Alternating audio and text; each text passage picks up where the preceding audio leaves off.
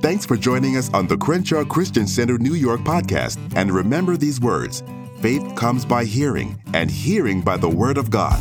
Let's jump into the lesson.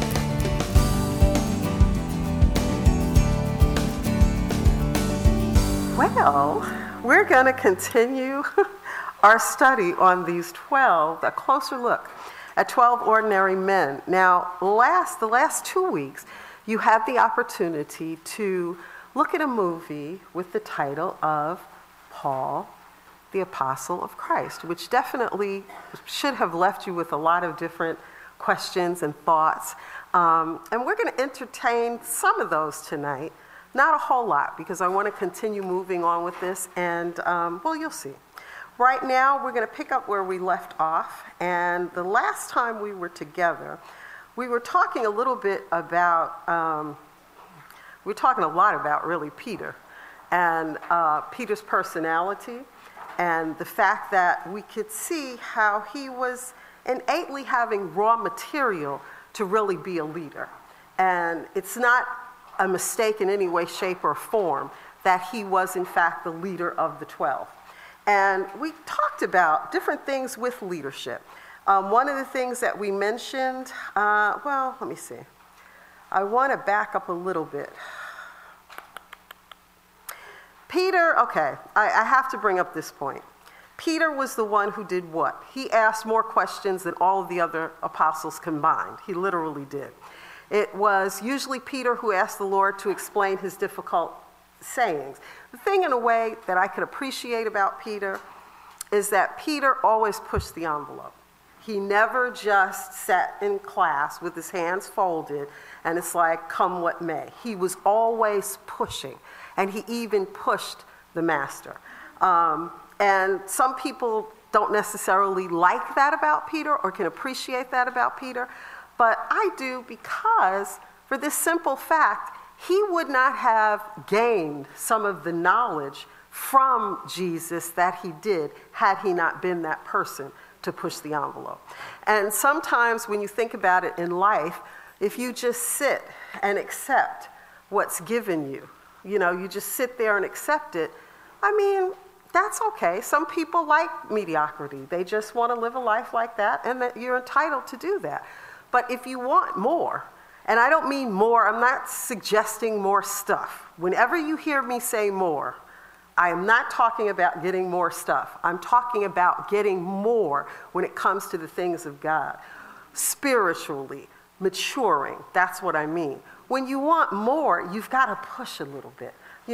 Anybody who's ever had the privilege of having a child and actually birthing them into this world, we realized some pushing had to be involved. It wasn't like we just said, okay, now it's time for the baby to be born. Let's just go to the hospital, and we're just going to sit here and plop, it's going to come out. No. There's a lot of sometimes gnashing of teeth and everything else before you get the joy of holding that precious little bundle of joy. Well, when it comes to your spiritual walk, sometimes you've got to do a similar thing. You've got to push yourself. So I appreciate that part about Peter, and we're going to see where that comes into play again. So Peter was the one, he asked all kinds of weird questions. Like, he was the one who asked what kind of reward the disciples were actually going to get since they left everything to follow Jesus. And we talked about that. I'm not going to read it again tonight, but that was in Matthew's Gospel, the 19th chapter and verse 27. Matthew 19:27 says that. It was also Peter who asked about the withered fig tree. Now, see, that I thought was extremely important, because the other disciples saw what happened. They were there. It wasn't just Peter, but they were just willing to accept the fact that, okay, Jesus said that that the tree was to die and bear no more fruit, and that's okay. But Peter wanted to know, well, why? How come that is? He pushed it, but look at what he learned. That I'm going to read. Turn with me to Mark's Gospel, and we're going to look at the 11th chapter, and we're going to read verses 21 through 25. Now, Mark 11, 23, 24, everybody knows because we're all into petition prayer. So we all know those verses because they support the fact that when we're asking for something, when we pray, the Lord is going to grant it unto us. But this I'm going to share with you. The last time I shared it out of the Message. This time I'm going to share it out of the Amplified because, again, the Amplified does what? It gives us the qualifier. So Mark 11, starting with verse 21 out of the Amplified, says this. And remembering, Peter said to him, Rabbi, Master, look, the fig tree which you cursed has withered. Jesus replied, have faith in God. Now, this is the qualifier. Have faith in God constantly. Not have faith in God when you're kind of thinking about it. And see, to me, that's so important because, again, if you're in the midst of believing God for something, I don't care what it is, whether it's physically, financially, spiritually, emotionally, whatever, you have to have faith constantly. It cannot be sporadic. So that's very, very clear. Verse 23, I assure you and most solemnly say to you, whoever says to this mountain, be lifted up and thrown into the sea and does not doubt in his heart. What does that mean? Here's the qualifier. In God's unlimited power, that's what you're not supposed to doubt in. It's not just a matter of, I've said it, so therefore I'm not doubting that I've said it. No, that's only one part of it. You have to have no doubt in the unlimited power of God. That's the qualifier. But believes that what he says is going to take place, it will be done for him. Here's the qualifier. In accordance with God's will. So again, if you're believing for something that doesn't line up, well, we know that's not going to work. So verse 24, for this reason I am telling you, whatever things you ask for in prayer, the qualifier, in accordance with God's will, believe with confident trust that you have received them and they will be given to you. Whenever you stand praying, this is where most people don't talk about verse 25. Whenever you stand praying, if you have anything against anyone, forgive him. What does that mean? It means this: drop the issue, let it go.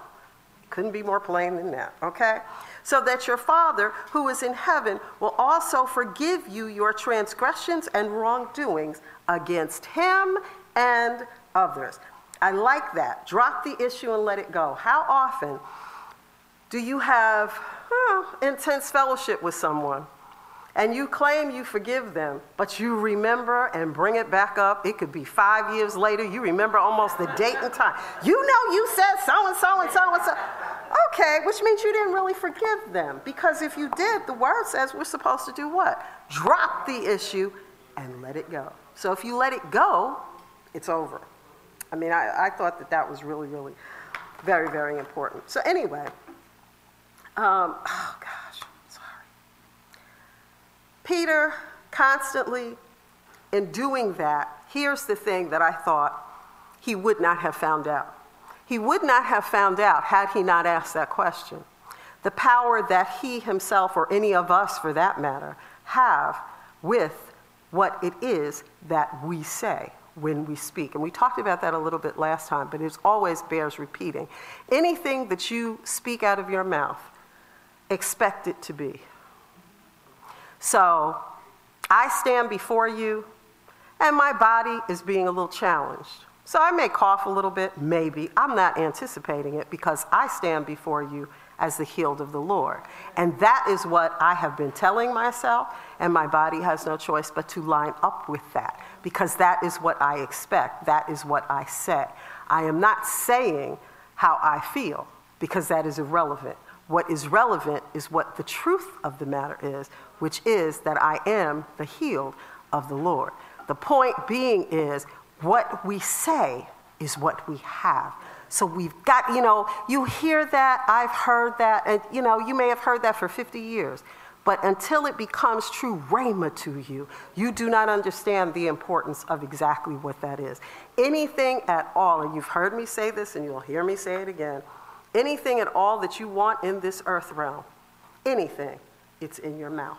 You just simply have to say it. So, because we're made in the image and likeness of our Father, right? And what did he do? He spoke into existence what he wanted. So we can't rewrite or change that. That's just how it is. So anyway, I think that that's good that Peter did that, because that's something that he found and he discovered that the poor other little disciples would have just sat there and it never would have even dawned on them. He also asked questions of the risen Christ. Turn with me to John's Gospel, the 21st chapter, and we're going to look at verses 20 through 23. This is John's Gospel, chapter 21, verses 20 through 23. And out of the Amplified, starting with verse 20, Peter says, Peter turned and saw the disciple whom Jesus loved following them. Now we already know that disciple was who? It was John. The one who also had leaned back on his chest at the supper and had said, Lord, who is it that is going to betray you? So when Peter saw him, he asked Jesus, Lord, and what about this man? What is in his future? And I love this. Jesus said to him, if I want him to stay alive until I come again, what is that to you? You follow me. So this word went out among the brothers that this disciple, John, was not going to die. Yet Jesus did not say to him that he was not going to die, but only if I want him to stay alive until I come again. What is that to you? What I liked about it was Jesus very nicely and sweetly, he didn't get all upset, just put him into his place and was pretty much saying it's none of your business, okay? Meaning you follow me. That's all you need to do. Don't worry about everybody else. We could all learn from that, like we're so concerned when we see somebody going somewhere with something. Well, how come they're getting to go? And why is it that they're sitting over there? And why do you care? That's not why you come to, you don't come to church for all that. You're supposed to be coming for the word. So what do you care about all the rest of that? Yet and still, people do. So there's a lot that we can learn from that. So I kind of like that. But again, Peter did what? He asked. At least he didn't sit there and start talking amongst everybody else. He just went directly to the master and he asked. Now, another necessary ingredient of a leader, which is very important, is initiative. It's not just inquisitiveness. That's one characteristic, fine. You ask questions, that's great. But you have to have some initiative. A man, if he is wired for leadership, he also is going to have drive, ambition, and energy.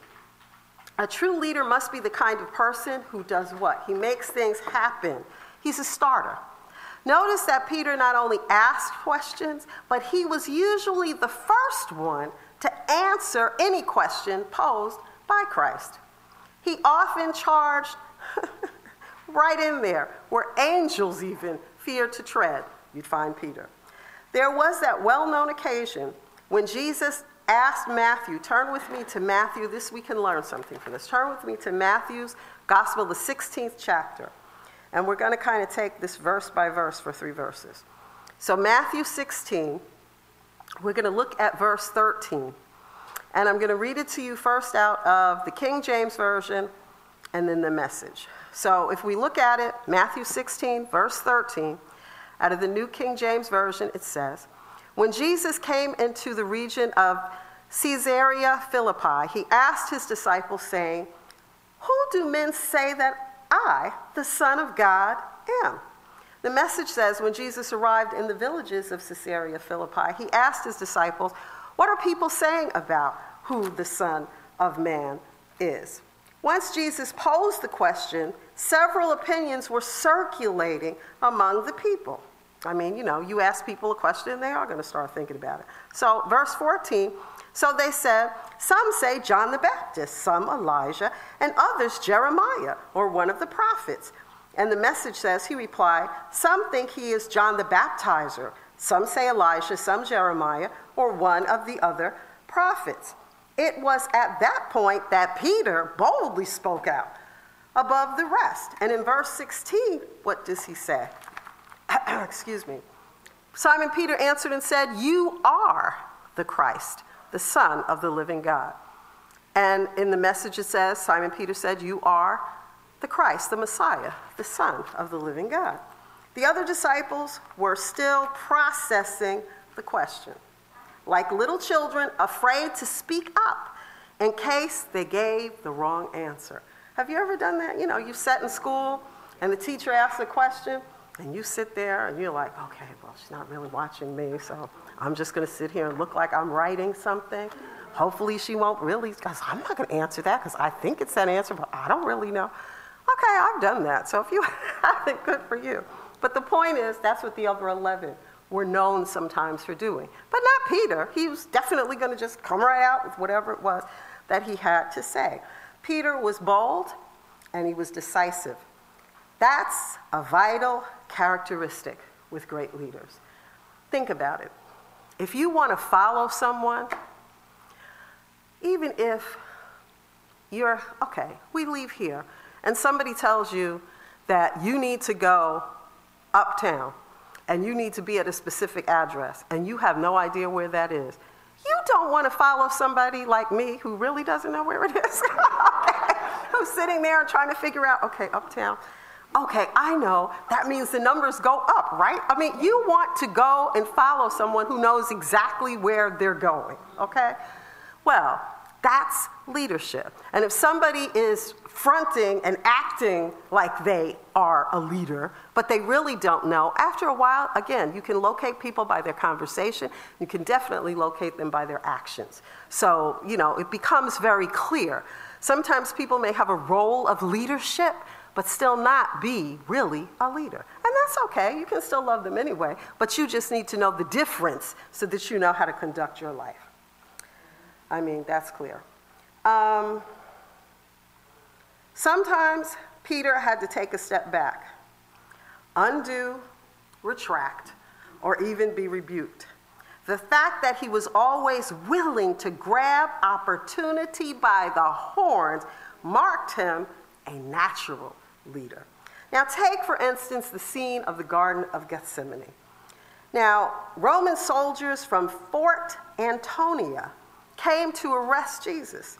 The first 3 gospel writers state that there was a great multitude armed with swords and clubs. Turn with me to Matthew's Gospel, the 26th chapter, and let's look at verse 47. Matthew 26, verse 47, the New King James Version, it says, "And while he was still speaking," meaning Jesus, "behold, Judas, one of the 12, with a great multitude with swords and clubs, came from the chief priests and elders of the people." And the Amplified says the same thing. As Jesus was still speaking, Judas Iscariot, one of the 12 disciples, came up, accompanied by a large crowd with swords and clubs, who came as representatives from the chief priests and elders of the people. If we look at it in Matthew, because again, these are the 3 Gospels, Mark. Mark's Gospel, the 14th chapter, verse 43. Mark 14, verse 43, in the New King James Version says, "And immediately, while he was still speaking, Judas, one of the 12, with a great multitude with swords and clubs, came from the chief priests and the scribes and the elders." The same thing is really said, well, no, this is what I like about the Amplified, because it says, "And at once, while he was still speaking, Judas Iscariot, one of the 12 disciples, came with him a crowd of men with swords and clubs, who came from the chief priests, the scribes, and the elders of the Sanhedrin." Remember we talked about the Sanhedrin before? So this gives us a little bit more information because we now know who these elders were. Okay, they were in fact from the Sanhedrin. Then if we look in Luke's Gospel, Luke 22, verse 47, starting in the New King James Version, Luke 22, verse 47 says, "And while he was still speaking, behold, a multitude, and he who was called Judas, one of the 12, went before them and drew near to Jesus to kiss him," which is really just so aggravating, because a kiss on either the cheek or the hand was usually an act of homage and a common gesture of greeting and reverence given to a rabbi by his disciples, but done here to identify Jesus. So it was almost like the biggest smack in the face, because it's like you took something that was meant to be done in reverence and in homage, and that's what you used to betray him, which, very, very interesting. But in any event, here's a little sidebar. Does everyone know where the location of Fort Antonia was, or what its significance was during this time? Not really, right? Okay.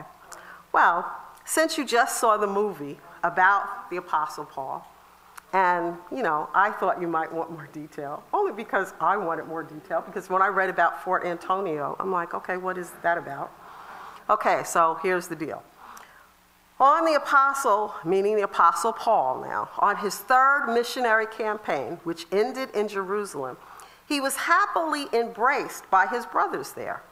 But they presented him with a problem. See, we as Christians have challenges, but back then they were not born again and spirit-filled, so they had problems, okay? Here was his problem. His reputation had preceded him. Now, see, that's interesting because our reputations precede us. Wherever we go, your reputation is preceding you. So the report had spread that Paul, this particular apostle, was antagonistic to the Jewish system. In order to disarm a volatile situation, it was suggested, and Paul agreed, to submit to a ceremonial cleansing in the temple, as was the custom for Jews who had traveled among the Gentile lands. Now, see, we can learn a lot from Paul at this point, too, because Paul, we know, was a Jew who understood and accepted Jesus. We get all that, and he taught that. We understand that. However, because he still was born a Jew, still utilized or participated or understood and respected Jewish custom. It's sort of like if I'm going somewhere to teach and I go into an environment where if I wore slacks, I would be looked at as, oh my gosh. Then guess what? I won't. I'll go ahead and I'll wear a dress and pray for them. No, I'll go ahead and I'll wear a dress. Or if I go somewhere and they would look at me terrible if I had on nail polish or if I wore any kind of makeup, I'd really pray for them, because if they had to see me without this, oh Lord. But anyway, the point is, you still, wherever you are, you do not want to do something where you will take the message away, where people can't receive from you because you're violating what they believe. You just don't do that. Paul did not do that. He was very conscious of that. He was very conscious of that. So when the brothers had brought this to his attention, he decided, okay, I'll go through this whole normal cleansing system and everything because I don't want to create a challenge. And we see this if you actually look in Acts, the 21st chapter. And this shows us so much, because remember, the book of Acts is written by Luke.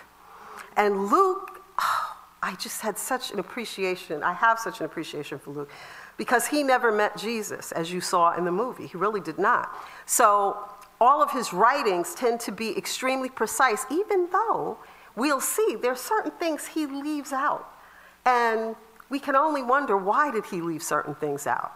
Was it because he wanted us to just interpret it, or is it just some of those secret things that we're not to know until we actually meet with the Lord? That we don't know. But the point is, he was very, very, very precise in a lot of his writing. So if we look at Acts 21 and we look at verse 26 out of the Amplified, it says, "Then Paul took the 4 men, and the next day he purified himself along with them by submitting to the ritual. He went into the temple to give notice of the time when the days of purification ending each vow would be fulfilled, and the usual offering would be presented on behalf of each one." Now the Message breaks it down a little bit more, and it says, so Paul did it, took the men, joined them in their vows, and paid their way, because you also had to pay for this. It wasn't something that did not come with a cost. Paul actually went the extra mile and paid for these 4 men as well as himself.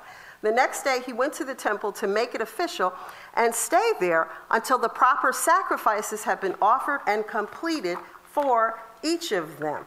This act of benevolence hardly appeased the Jews. They weren't buying it.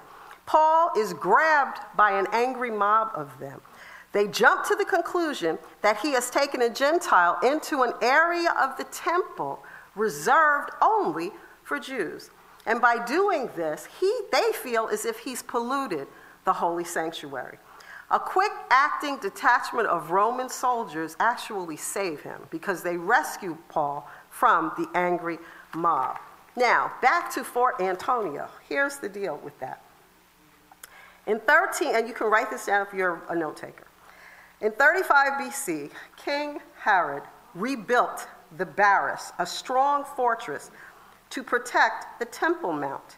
It was located on the northwest corner of the Temple Mount and called the Fortress of Antonia, named after Herod's friend Mark Antony, and another of Herod's landmarks. It stood 115 feet high and was partly surrounded by a deep ravine 165 feet wide. A deep ravine, it was really like a moat, okay, that was going around, just to give you a different way of looking at it. It functioned as headquarters for the Roman soldiers, a palace, and a barracks.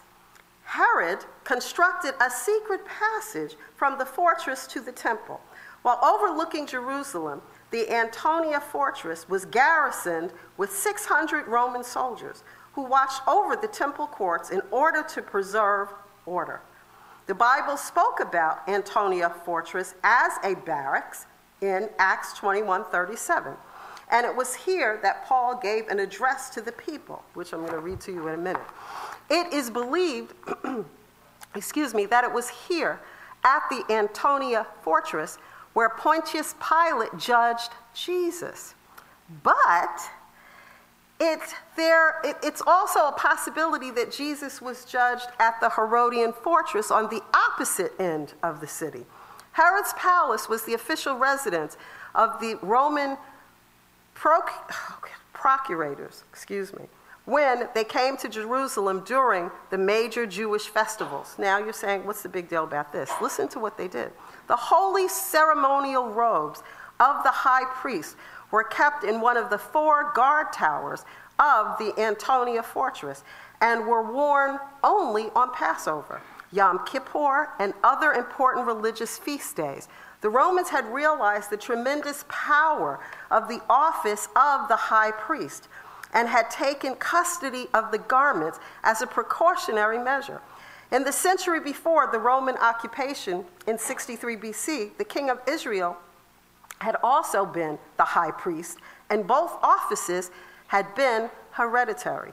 The Romans had abolished the kingship and had made the office of high priest appointive, always subject to their approval.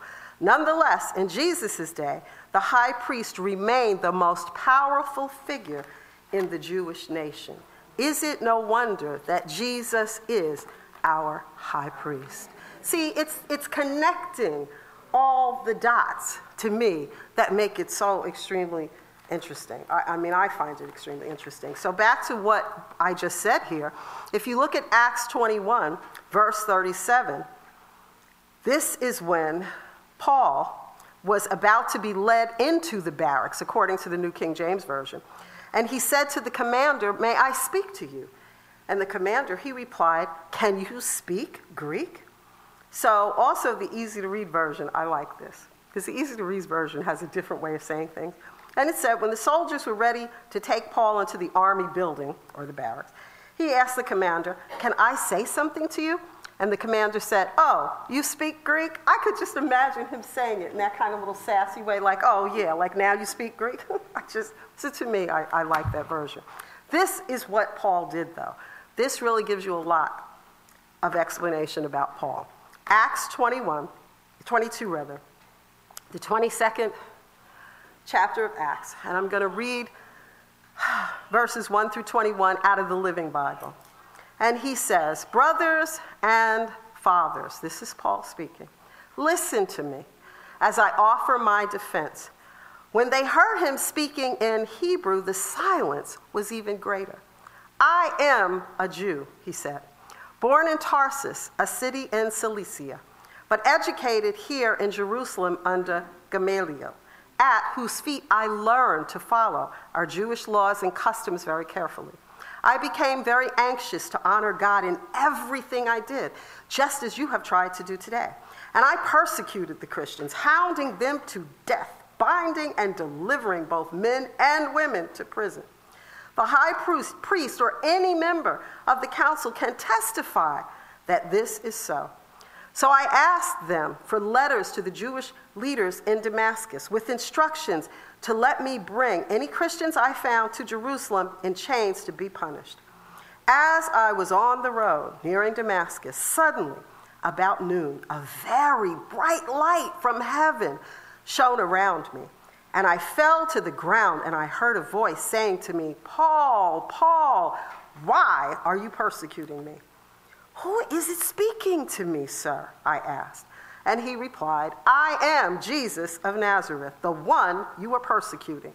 The men with me saw the light but didn't understand what was said. And I said, "What shall I do, Lord?" And the Lord told me, "Get up and go into Damascus, and there you will be told what awaits you in the years ahead." I was blinded by the intense light and had to be led into Damascus by my companions. There a man named Ananias, as godly a man as you could find, for obeying the law and well thought of by all Jews of Damascus, came to me and standing beside me said, "Brother Paul, receive your sight." And at that very hour, I could see him. Then he told me, "The God of our fathers has chosen you to know his will and to see the Messiah and hear him speak. You are to take his message everywhere, telling what you have seen and heard. And now, why delay? Go and be baptized and be cleansed from your sins, calling on the name of the Lord." One day after my return to Jerusalem, while I was praying in the temple, I fell into a trance and saw a vision of God saying to me, "Hurry, leave Jerusalem, for the people here won't believe you when you give them my message." "But Lord," I argued, "they certainly know that I'm imprisoned and beat those in every synagogue who believed on you. And when your witness, Stephen, was killed, I was standing there agreeing, keeping the coats that laid aside as they stoned him. But God said to me, 'Leave Jerusalem, for I will send you far away to the Gentiles.'" Moving forward, we were going to do a brief study concentrating on the Apostle Paul because there is so much to learn about this man. Yes, we know he wrote so much of the New Testament, but there is so much to learn about him. But for right now, let's go back to the scene in the Garden of Gethsemane and the leader of the 12 ordinary men, our dear Peter. Now, we read in 3 of the Gospels that a great multitude or crowd was present with Judas Iscariot, right? We just talked about that. Keep in mind, though, that a typical Roman cohort consisted of 600 soldiers. So in all likelihood, there were hundreds of battle-ready Roman troops in and around the garden that night. How do you think Peter felt about what he saw? Scared? Well, this is Peter. So without a moment of hesitation, he didn't even think about it, without a moment, he pulled out his sword and took a swing at the head of Malchus, the servant of the high priest. Now, the high priest and his personal staff, they would be in front of the mob, because think about it. He was the dignitary ordering the arrest, so that's why he would be in the front. So Peter really was most likely trying to cut the man's head off.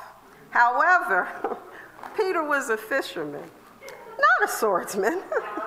So Malchus ducked, and his ear was severed instead. So what did Jesus do? He touched his ear, and he healed him. I mean, Jesus has always been the same. And you'll find that in Luke 22:51. Jesus replied, "Stop, no more of this." And he touched the ear, and he healed him. But I like this, because Jesus had a statement for Peter.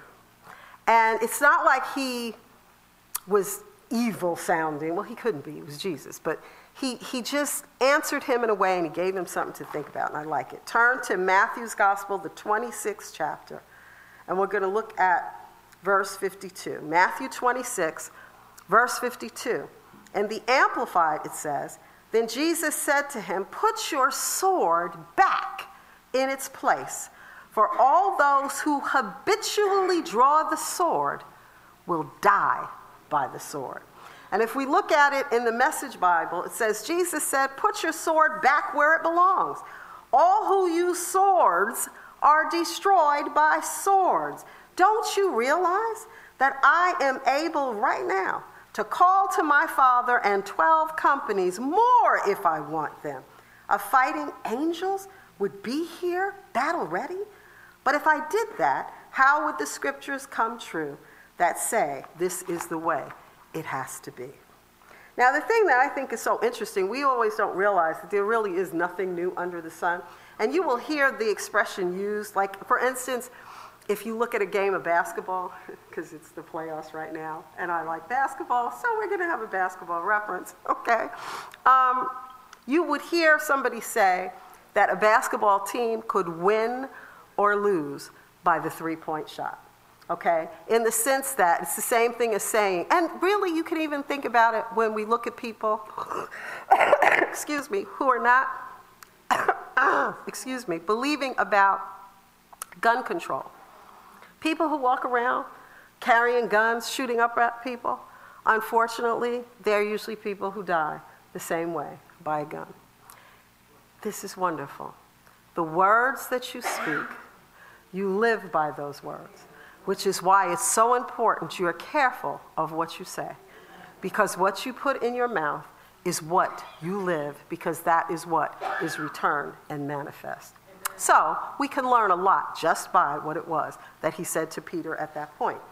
So think about the incident for a moment. There are literally hundreds of Roman soldiers present.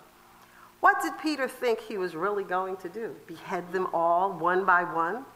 Sometimes in Peter's passion for taking the initiative, he overlooked the rather obvious big picture realities. He just didn't see it. But with all his brashness, Peter had the raw material from which a leader could be made. It is better to work with a man like that than to try to motivate someone who is always passive and hesitant. As a familiar saying goes, it is much easier to tone down a fanatic than to resurrect a corpse. That's true, right? I mean, because think about it. You can have somebody fanatical, you can kind of tone them down. But resurrecting a corpse, that's a lot of work, okay? So some people have to be dragged tediously into any kind of forward motion. Certainly not Peter. He always wanted to move ahead. A key point is that he always wanted to know what he did not know. See, that's something that's really good too, because a lot of people, you have that, what is that expression? Ignorance is bliss? No, ignorance, because some people don't want to know what they don't. They're just satisfied with whatever they know and that's it. He wasn't that way, and a true leader isn't. They do want to know what they don't know.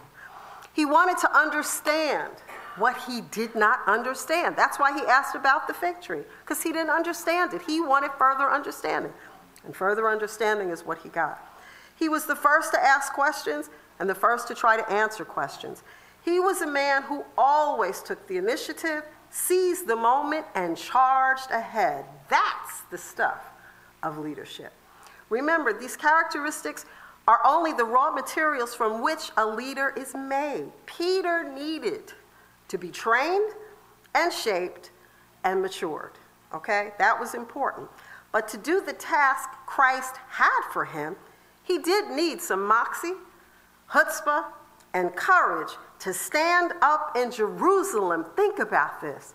To stand up in Jerusalem on Pentecost and preach the gospel in the face of the same population who had lately executed their own Messiah. Think about that. We don't even want to go talk to our cousin, okay, who's somebody who we know, all right? We don't even want to say anything to them. But here, this is what this man did. But Peter was just the sort of guy who could be trained to take on that kind of courageous initiative. Now, there's a third important element of the raw material that makes a true leader, and that's involvement.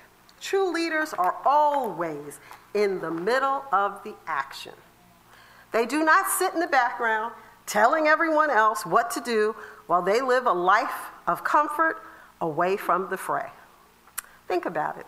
Even if you look at somebody in the military, and we have 5-star generals, somewhere along the line, they're out there giving the orders. They're not just sitting at home looking at, what's on CNN and then calling in some order. They are in the midst of it. That's what makes them true, really, really good leaders. A true leader goes through life with a cloud of dust around him. That is precisely why people follow him. People cannot follow someone who remains distant. The true leader must show the way. He goes before his followers into battle. Jesus came to his disciples one night, and we all know this story. It's one of my favorites. In the middle of the Sea of Galilee, walking on the water in the midst of a violent storm. Now think about this. Who out of all of the disciples jumped out of the boat? Peter. There's the Lord, he must have thought. I'm here. I've got to go where the action is.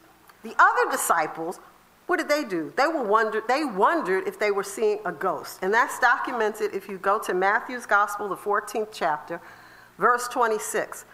In the Amplified it says, when the disciples saw him, meaning Jesus, walking on the sea, they were terrified and said, "It's a ghost." And they cried out in fear. The Message says, meanwhile, the boat was far out to sea when the wind came up against them and they were battered by the waves. At about 4 o'clock in the morning, Jesus came toward them walking on the water. They were scared out of their wits. "A ghost," they said, crying out in terror. But Peter asked the Lord. Again, he's pushing that envelope. He's trying to find out what he does not know. So he asked the question. He asked the Lord, and he once again took the initiative. So you're already in Matthew, just drop down to the next verse, 27, verses 27 through 29 in verse 14. And this is out of the Amplified. But immediately he spoke to them, meaning Jesus, "Take courage, it is I. Do not be afraid." Peter replied to him, "Lord," Peter's pushing the envelope again, "if it is really you, command me to come to you on the water." He said, "Come." So Peter got out of the boat and walked on the water and came toward Jesus.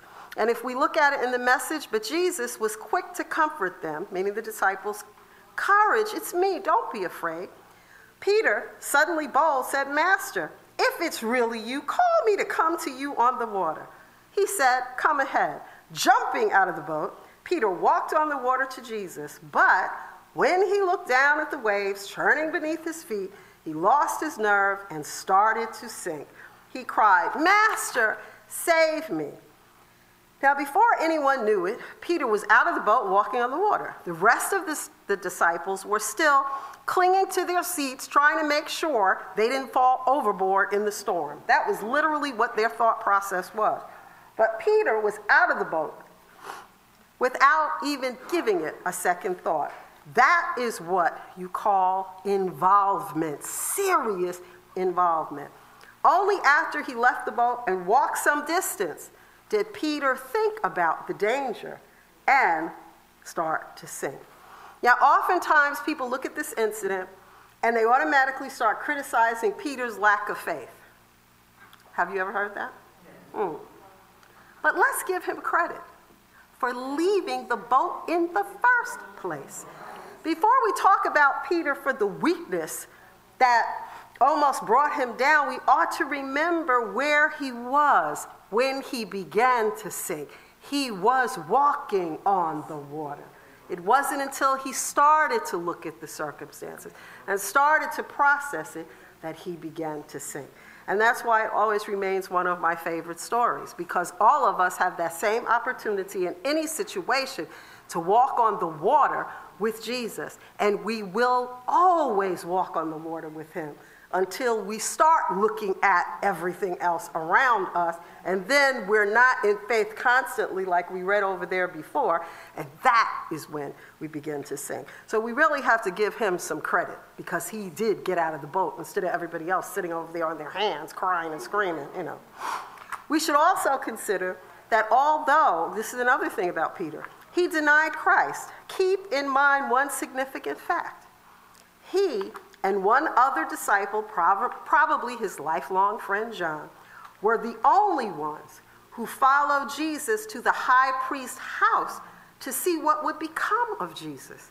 The rest of them didn't even have the initiative to do that. And that we find in John's Gospel, the 18th chapter, verse 15.